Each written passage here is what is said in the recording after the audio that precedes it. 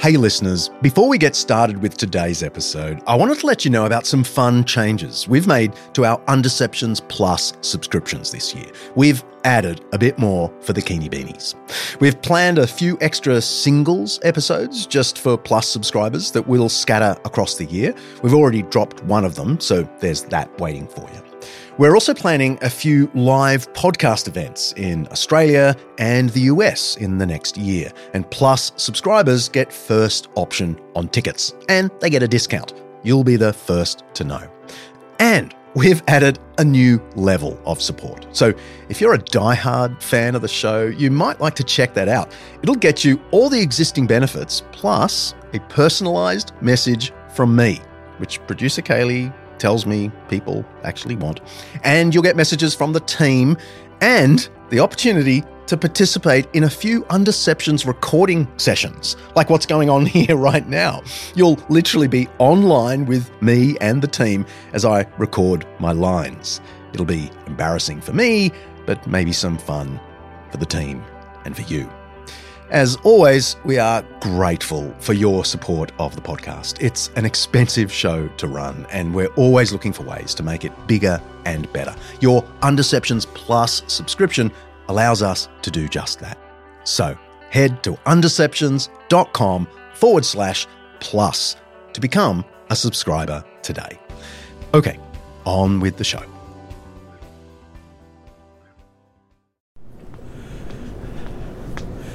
I'm walking down Albany Street, Cambridge, Massachusetts, in America, and I'm surrounded by what looks like factories and industrial centre, almost a nuclear plant. There are big white buildings with white domes and chimneys blowing interesting things into the air.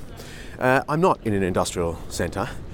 I'm actually at the Massachusetts Institute of Technology, MIT, one of America's most prestigious academic institutions for science. And I'm trying to track down, that's not it, that's some laboratory. I'm trying to track down the nuclear science department because I'm here to interview the professor of nuclear science, Ian Hutchinson.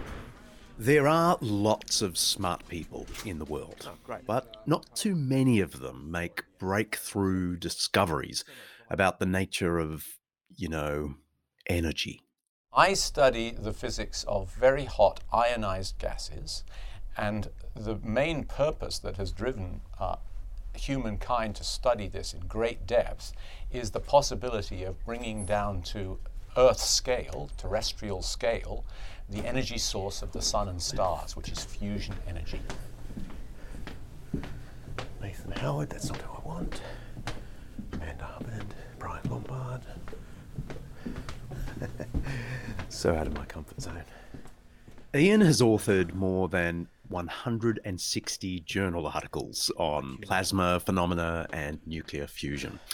As a wannabe academic, that is, for me, a depressingly large number. Ian has contributed significantly to our world's understanding of fusion.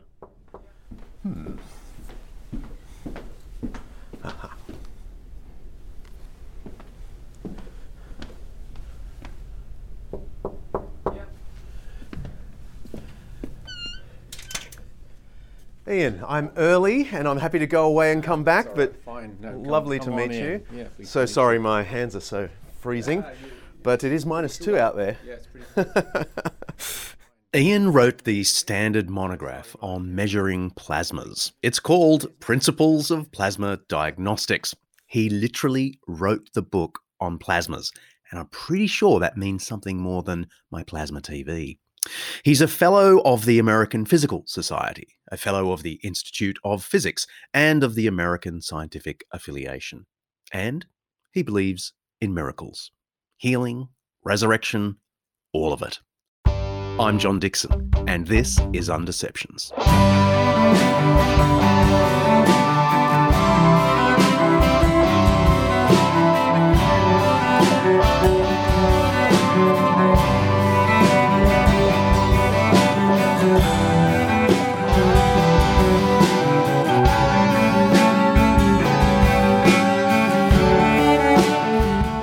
Every week, we'll be exploring some aspect of life, faith, history, culture, or ethics that's either much misunderstood or mostly forgotten.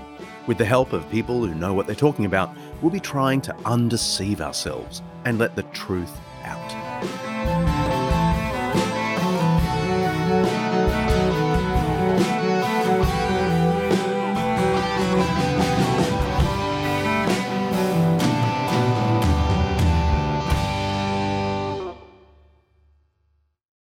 In the New York Times bestseller, The Reason for God, Tim Keller singles out science as a reason many people refuse to even start the investigation about the Bible's view of reality.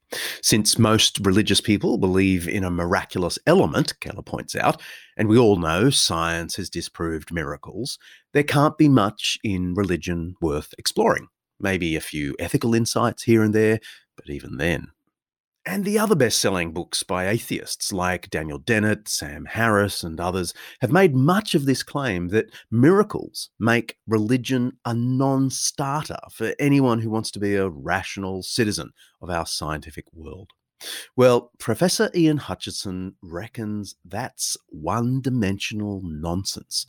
And it all began with his bedside reading at Cambridge University. By your bedside, as you're studying physics and mathematics at that wonderful institution famous for mathematics and physics, is Plato, Milton, Jean-Paul Sartre, and so on. These are not exactly physics, so you were quite a ponderous student then? Well, I hope not. But although I became excited about science and was determined to master it and become a scientist, I also meant to become an intellectual. I didn't give up my interest in the humanities in other academic pursuits, and philosophy and culture generally were very interesting and important to me. And so that's one of the reasons why I read more broadly. I don't want to put myself forward as sort of some grand polymath, but I just think those other aspects of human knowledge are very important. Well, once upon a time, every scientist or natural historian was well versed in the classics and history and philosophy and so on. Typically they were. People like James Clerk Maxwell, for example, had 3 years of education at Edinburgh University, mostly in philosophy and other things, as well as his science, before he actually came to Cambridge as an undergraduate. So yes, he had a terrific background. But there were other scientists who didn't. Michael Faraday, for example, had practically no formal education past age 13, but he gained his knowledge mostly from books. So those contrasts exist. It's not the case that all scientists were widely educated, but some certainly were, and the ones who had that formal education had a very broad formal education. How did you move from being an atheist at Cambridge to a serious follower of Jesus Christ? Well, I had some knowledge of Christianity and of the Bible from my high school experience, which was in a nominally Christian school. But I didn't take Christianity seriously until I went up to Cambridge, and my two closest friends, actually it turned out, were Christians themselves. And I suppose what made me take Christianity seriously was that these were the first people I'd met who had kind of an intellectual excellence and insight that was sort of really serious, and they didn't find their Christian faith to be at odds with being at Cambridge studying mathematics, physics, engineering, and so forth.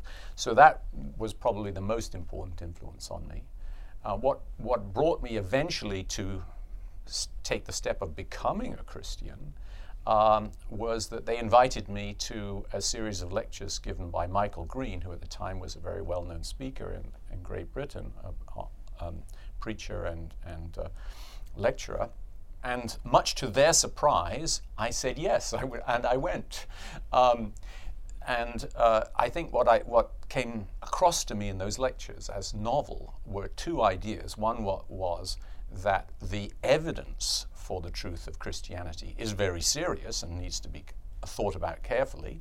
And secondly, that Christianity in the end isn't simply some intellectual assent to a set of ideas, but that it's a personal relationship with God made possible through the cross and through the death and resurrection of Jesus Christ. Personal relationship with God through the death and resurrection of Jesus Christ. It sounds like the stuff of a preacher, not the professor of nuclear science at the world's top-rated university for science. But the important thing to spot is that for all his love and reverence for science, Ian holds that scientific knowledge of the world is just one part of what it means to know the world. I do think that science has some very serious characteristics which mean that it is able to produce consensus amongst its practitioners in a way that is very often not the case in other disciplines. So in that sense, you might think of that as being, in a certain sense, better knowledge or better established knowledge.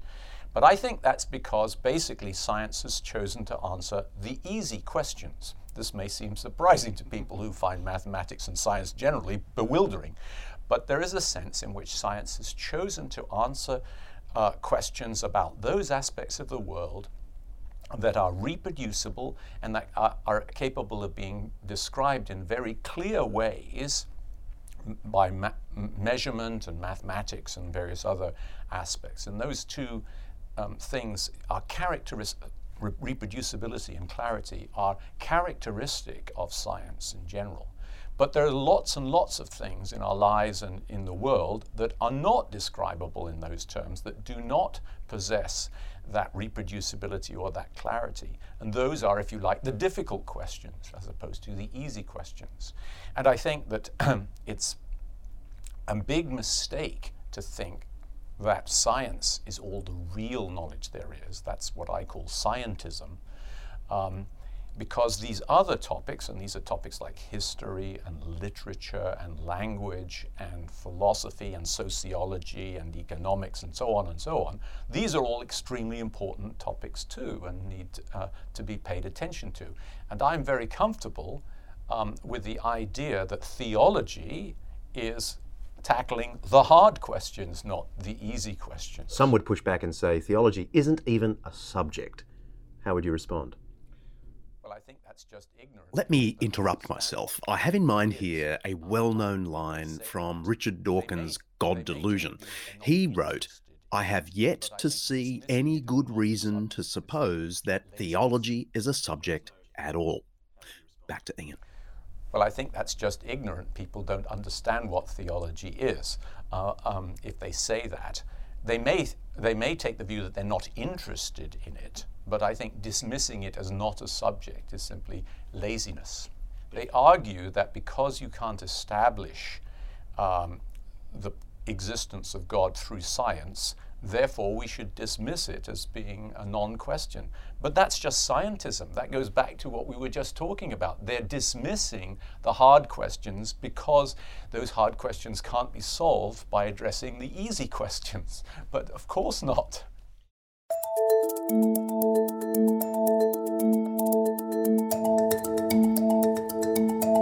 Scientism is a relatively new word in English, only a couple of hundred years. It refers to the belief, which is also relatively new, that only knowledge obtained from scientific research is valid knowledge, and that scientific methodologies can be applied to all the other disciplines like philosophy, the social sciences, history, and so on. The earliest use, by the way, of the word scientism comes from a Presbyterian publication. It goes back to 1871. Let me quote. "If, in the face of the increasingly triumphant exaltations of modern scientism, in the face of its sneering sarcasms and insolent taunts, any of the friends of Christian philosophy, morality, and religion are dismayed and despondent, let them be reassured." It was soon picked up by philosophers of science, not just Presbyterians. So, for example, in 1956, Ernst Hutton's Introduction to the Philosophy of Science writes, "This belief in the omnipotence of science is making a mockery of science. For this scientism represents the same superstitious attitude which in previous times ascribed such power to a supernatural agency." In other words, scientism is a kind of religion. Ouch. Anyway, one argument in favour of the omnipotence of a scientific outlook is the evidence that smart, educated people tend to be less religious. In 2005, the European Union's Directorate of General Research released a report that found there was a positive correlation between belief in God and leaving school early. A 2007 survey of American faculty showed that professors at the more elite institutions were more irreligious than their colleagues at community colleges. And according to a 2015 Global Gallup survey, the most religious people in society possess lower levels of education.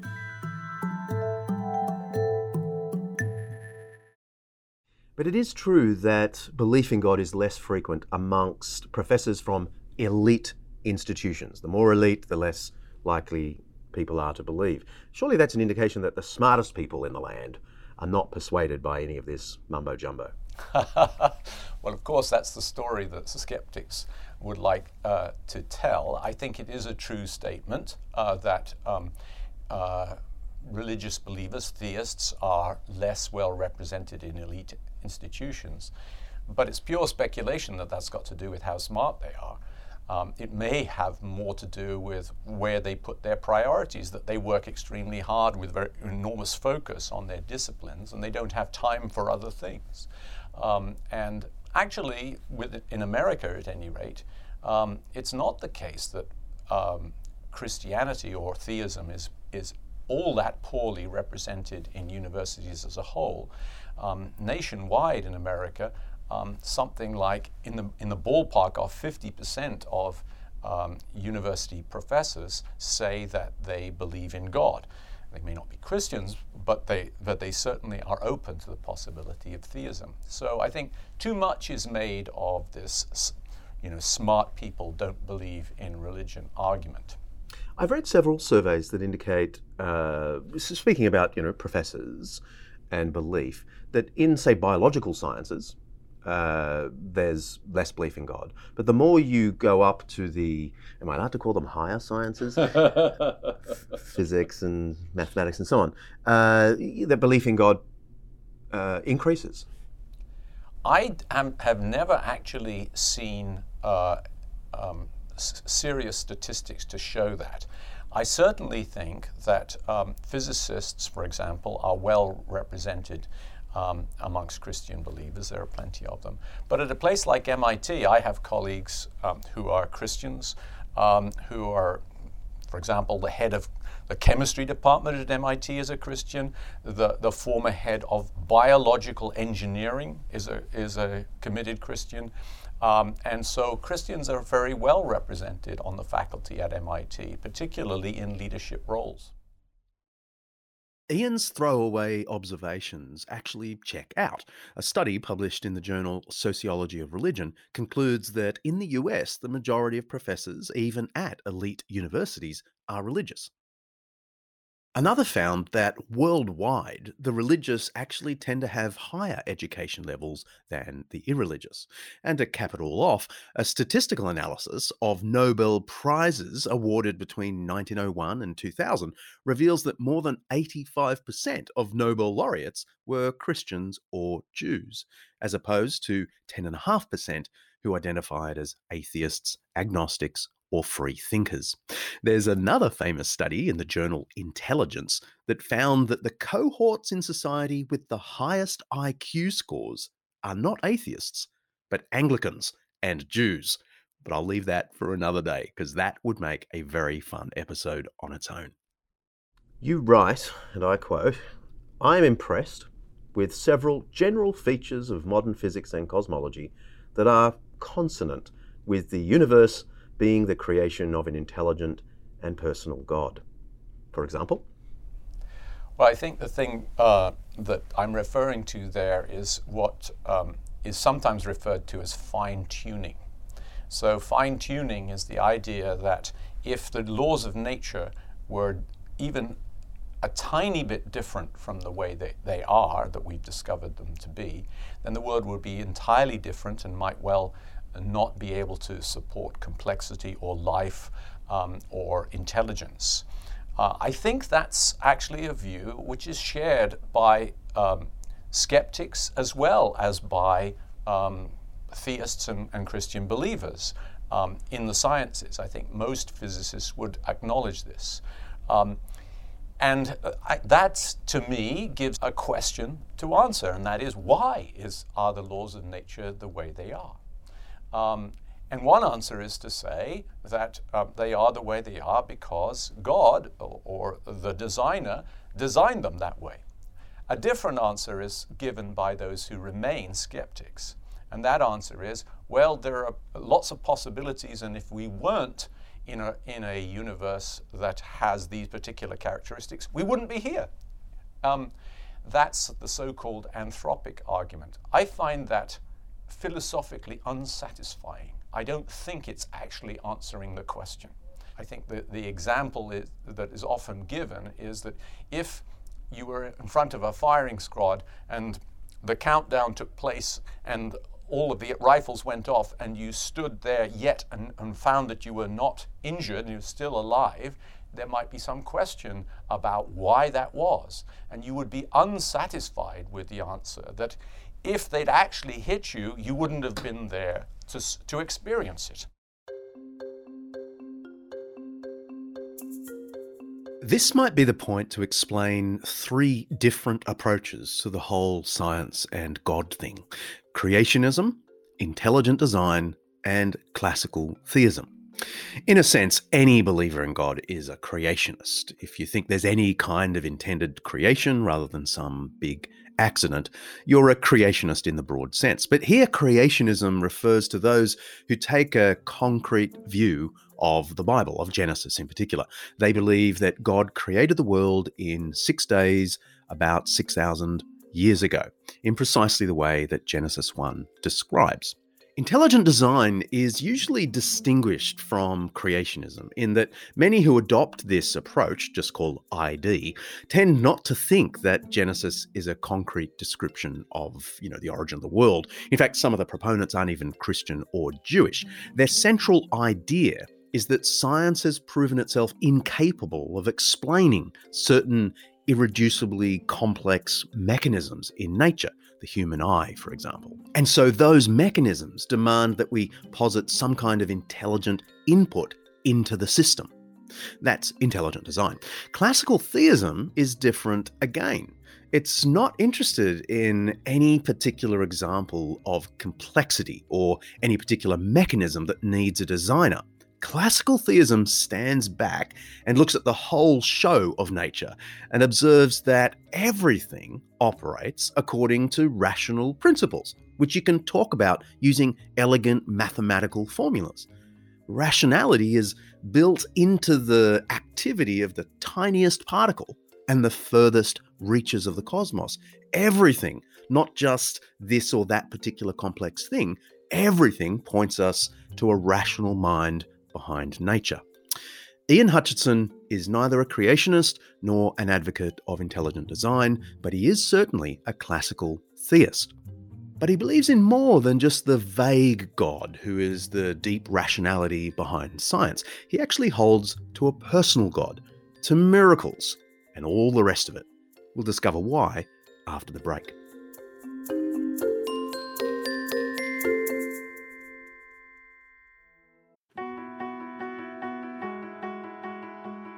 This episode of Undeceptions is brought to you by Zondervan Academic's new book, The Truth in True Crime: What Investigating Death Teaches Us About the Meaning of Life, by acclaimed cold case homicide detective J. Warner Wallace. After years of investigating the causes behind deaths and murders, chasing leads and solving crime, Wallace decided to focus some of those same instincts on the most notable death in human history, the death of Jesus. And while a few of Wallace's cases remain open, unsolved mysteries, the death of Jesus obviously wasn't one of them. His investigation transformed him from atheist to believer. Many of us are hooked on the latest true crime podcast. I'm looking at you, my darling buff. But Wallace reckons there's more than mere entertainment to be found in some of the big murder mysteries of his career. The Truth in True Crime offers some of the lessons Wallace has learned about human nature from both his murder investigations and ancient biblical wisdom. It's a cool idea for a book. You can pre-order your copy of The Truth in True Crime by J. Warner Wallace now on Amazon, of course, or even better, head to zondervanacademic.com/undeceptions. Don't forget to write /undeceptions. zondervanacademic.com/undeceptions.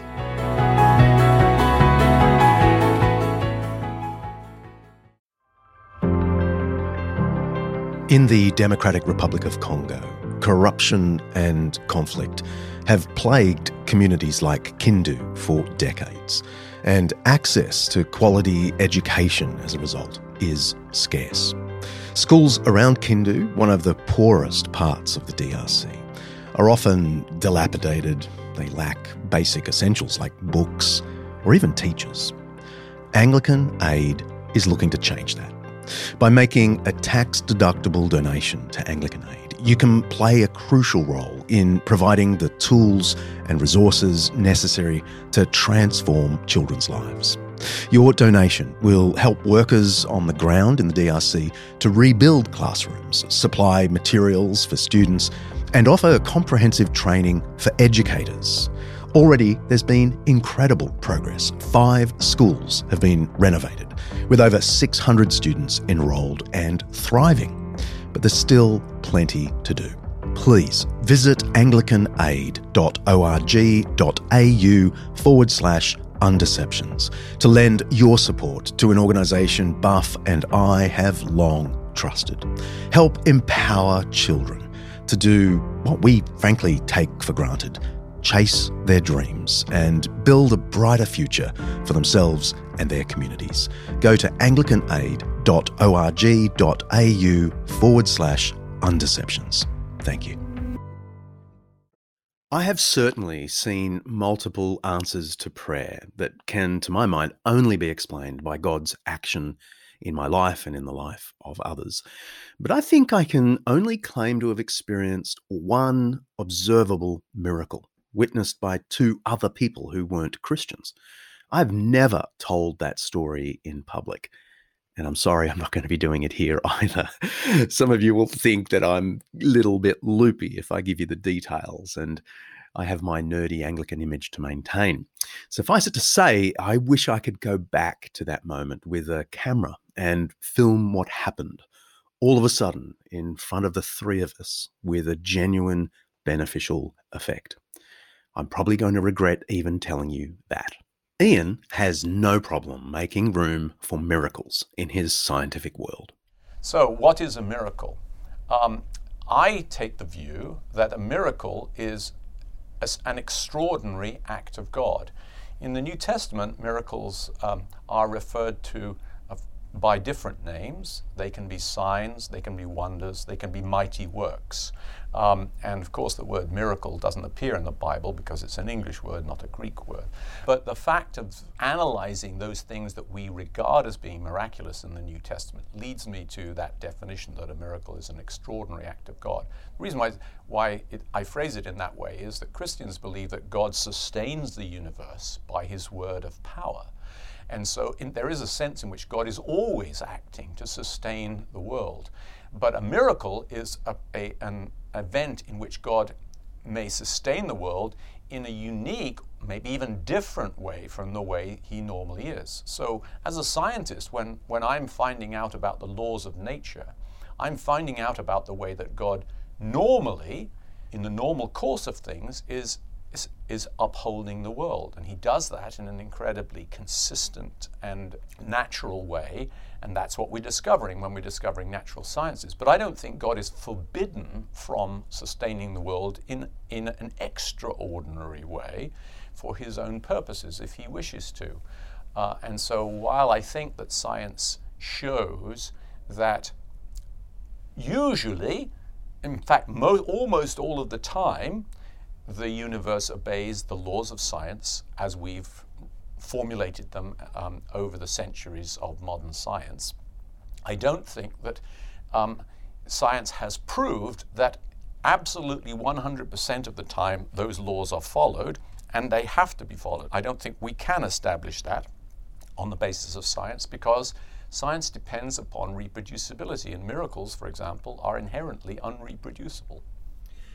The famous Scottish atheist philosopher David Hume famously said that we shouldn't believe any testimony about a miracle unless the falsehood of that testimony is even more unlikely than the thing that is meant to be miraculous. You're not so sure about that. David Hume's arguments about probability are handicapped by the fact that he didn't understand probability terribly well. In my book, I go through a little bit of an analysis of Hume's probability arguments. But the short answer is that Hume believes that there is essentially consistent evidence.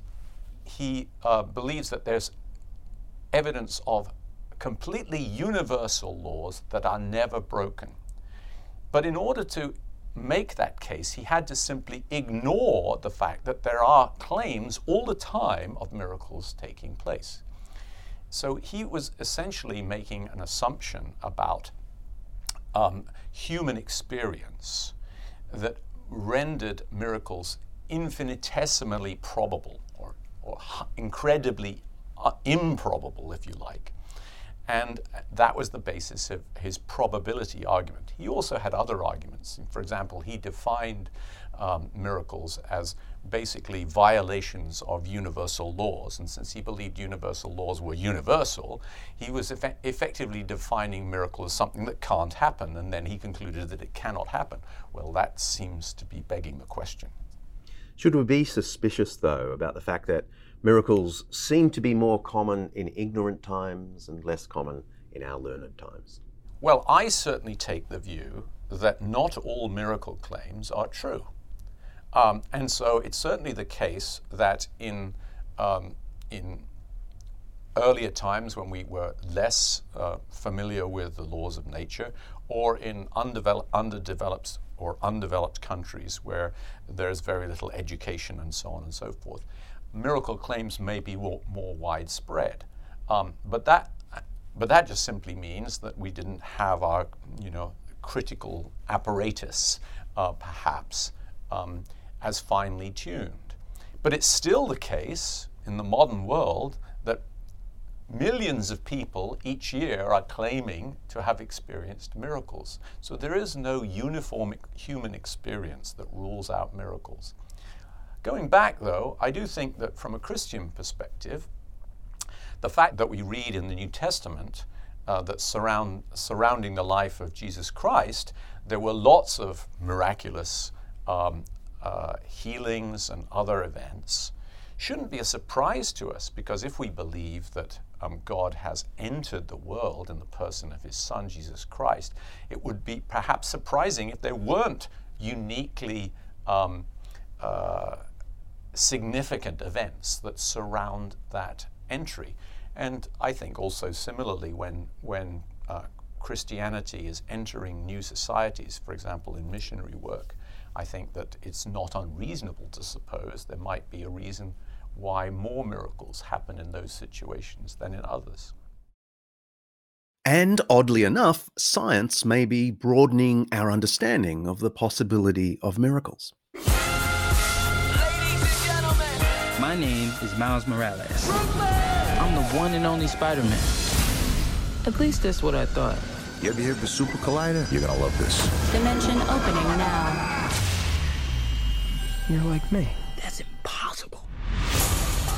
All right, kid, listen up. This fry is your universe. It's soggy, it's weird, it's gross. And this delicious normal fry is my universe.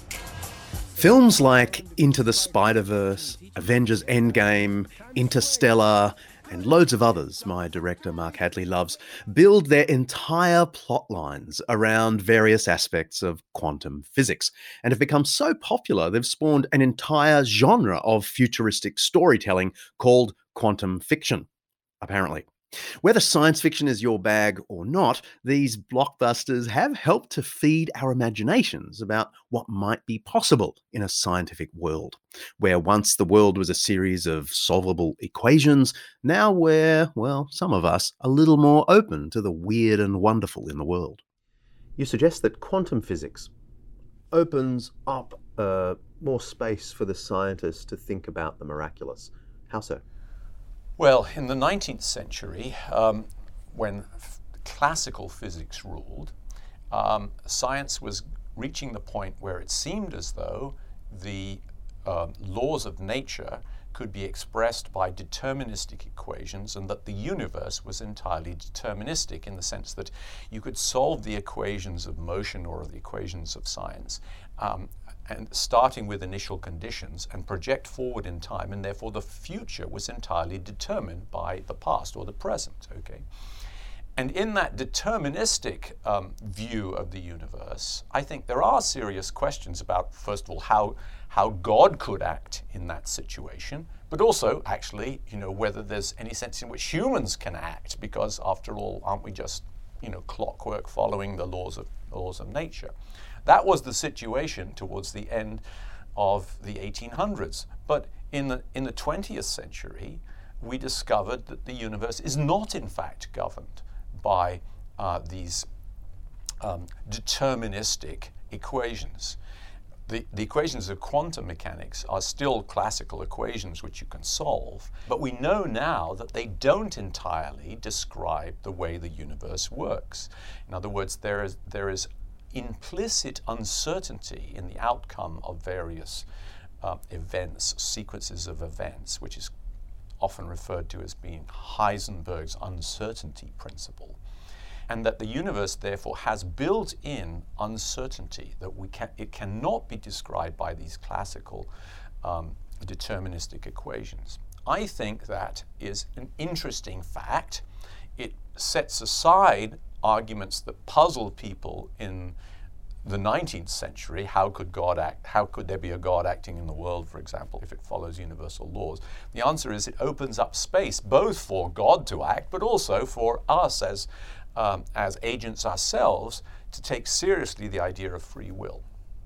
I was really intrigued by something you said in your book, that the laws of nature are less like mathematical principles and more like the laws of a king. How so? And how does that help us with our thinking about miracles? First of all, when we think about the laws of nature, it's worth recognizing that historically, when people first started talking about laws of nature, sort of in the 17th century, in the scientific revolution, they had in mind those laws being rather similar to the laws of a society. The laws, if you like, in those days, of a king. And I think that analogy was very important, actually, to the development of science, and one should bear it in mind. Of course, we regard the laws of science now somewhat differently. We tend to think of them as being abstract principles as opposed to the dictates of a lawgiver.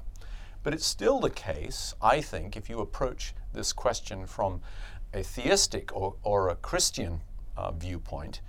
Christians take the view that the laws of nature are, in a sense, what God decided to make of his creation. And so when we're investigating those laws, they are actually the laws of a lawgiver.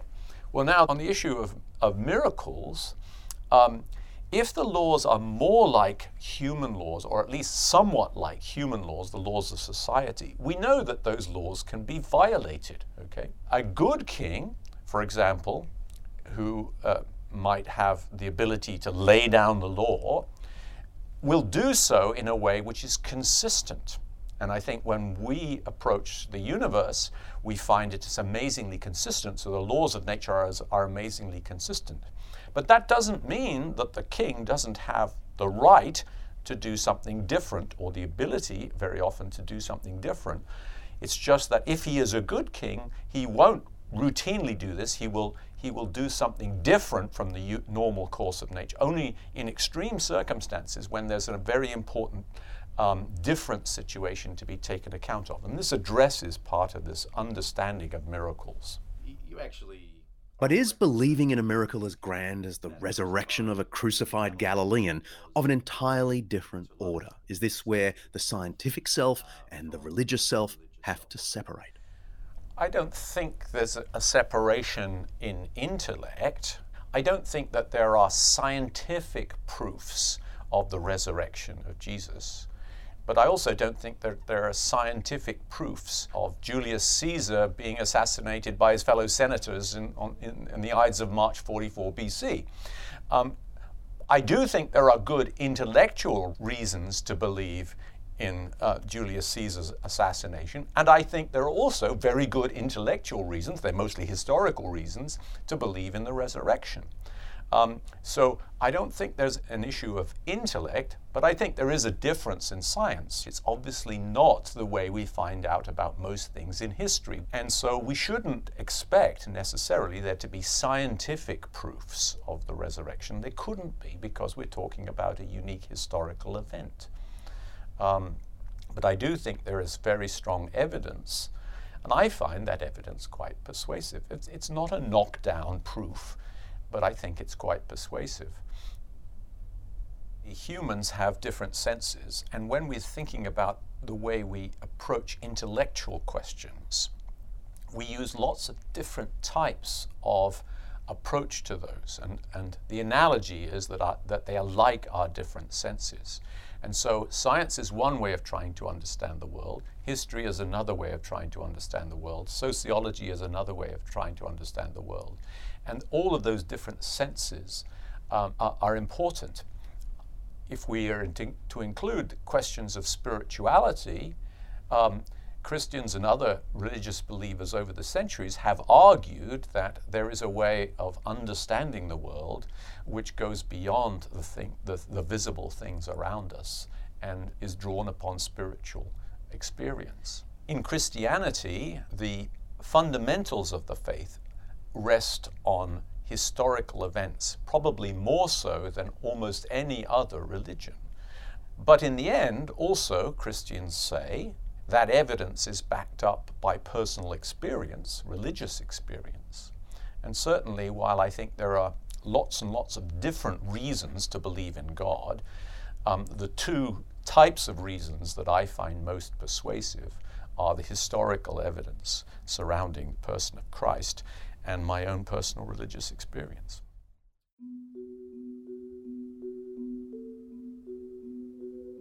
Let's press pause. I've got a 5-minute Jesus for you.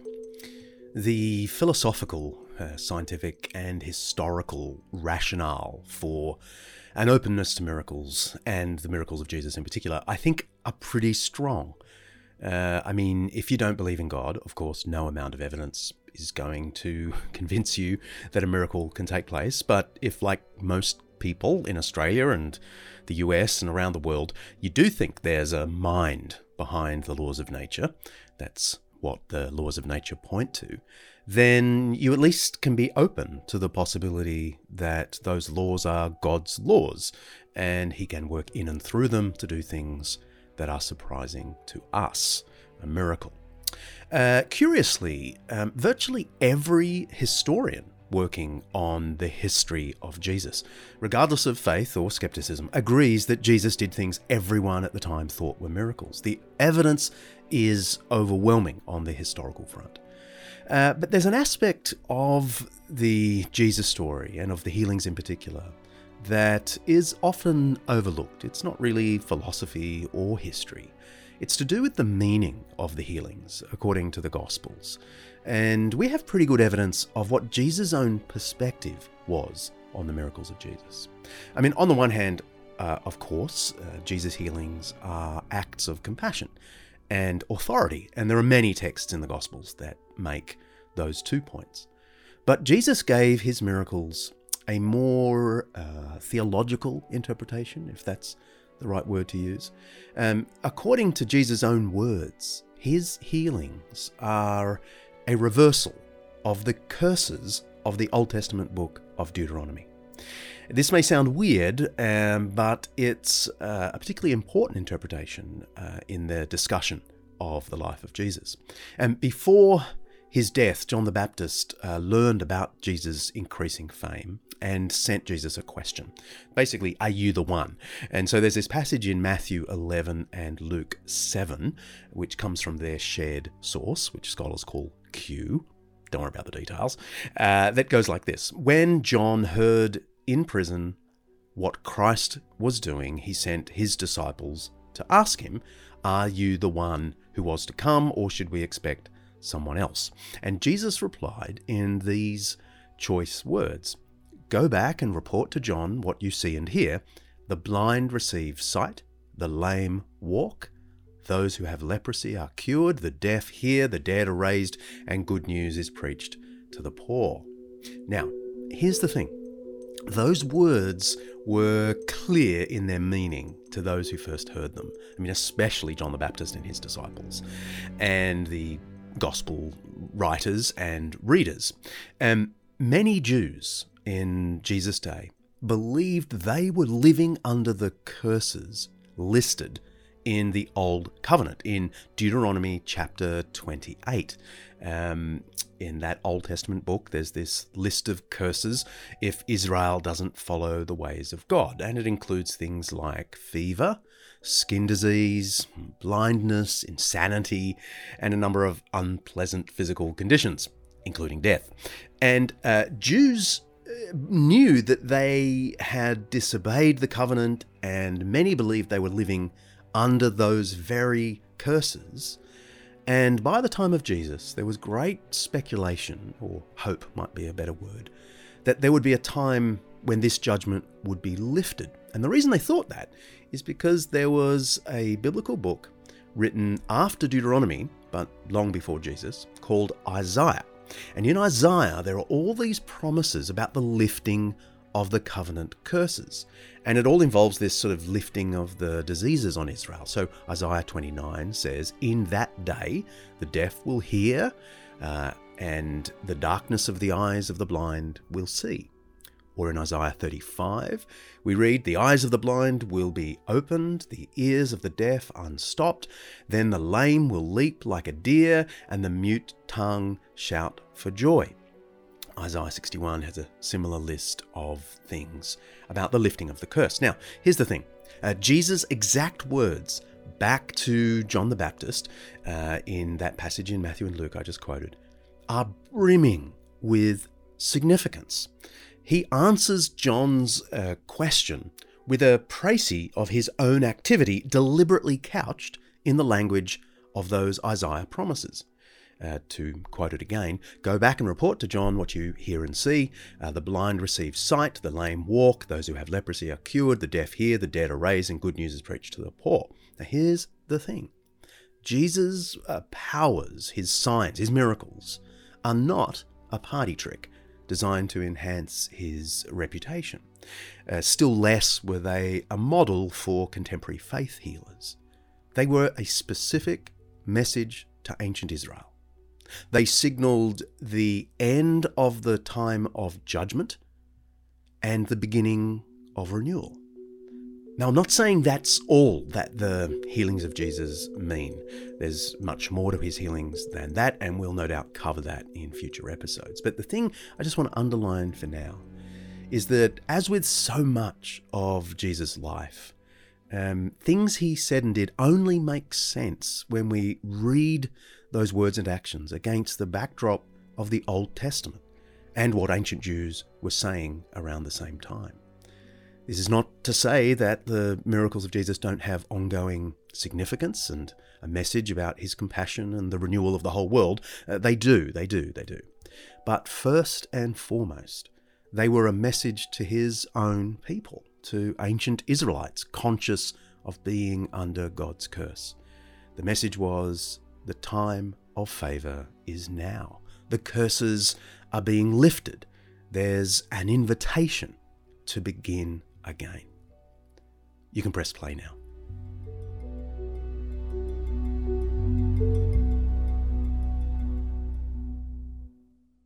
What would you say to one of my listeners who loves science, is not a Christian, and is just worried that taking little steps toward the Christian faith is going to be contrary to their love of science? Well, that's certainly not been my experience. My scientific knowledge and my commitment and growth in Christian knowledge grew up together. I haven't, over my rather long life now, experienced any kind of irreconcilable tension between those two. It's certainly the case that, in the Christian community, there are people who believe things that I find contrary to the science that I know.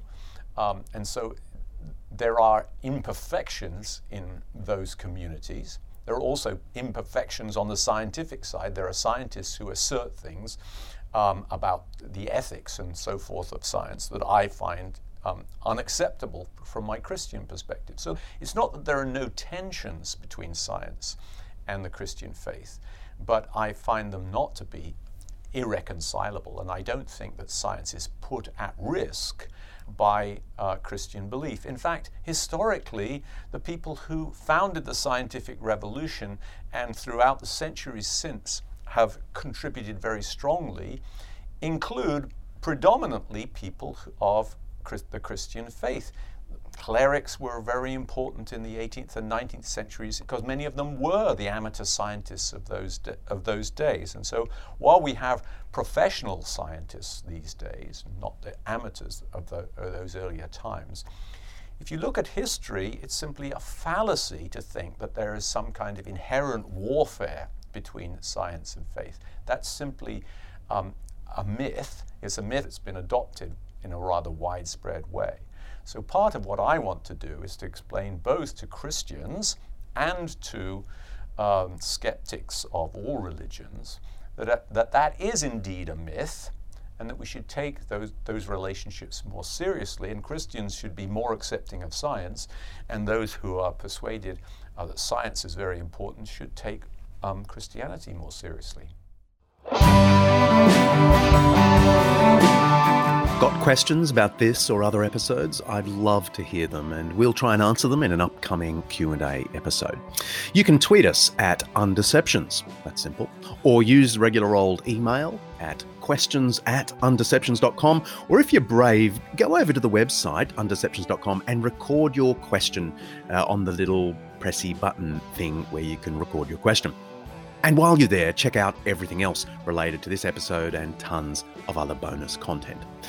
Look, if you like this show, I'd love to just give a little shout out to my mates Michael Jensen and Megan Powell-Dutoit with their podcast, With All Due Respect.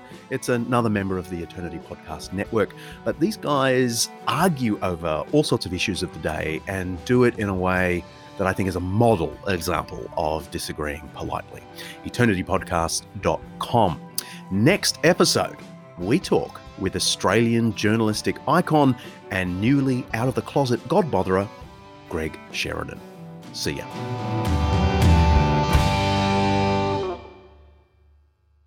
Undeceptions is hosted by me, John Dixon, produced by Kaylee Payne.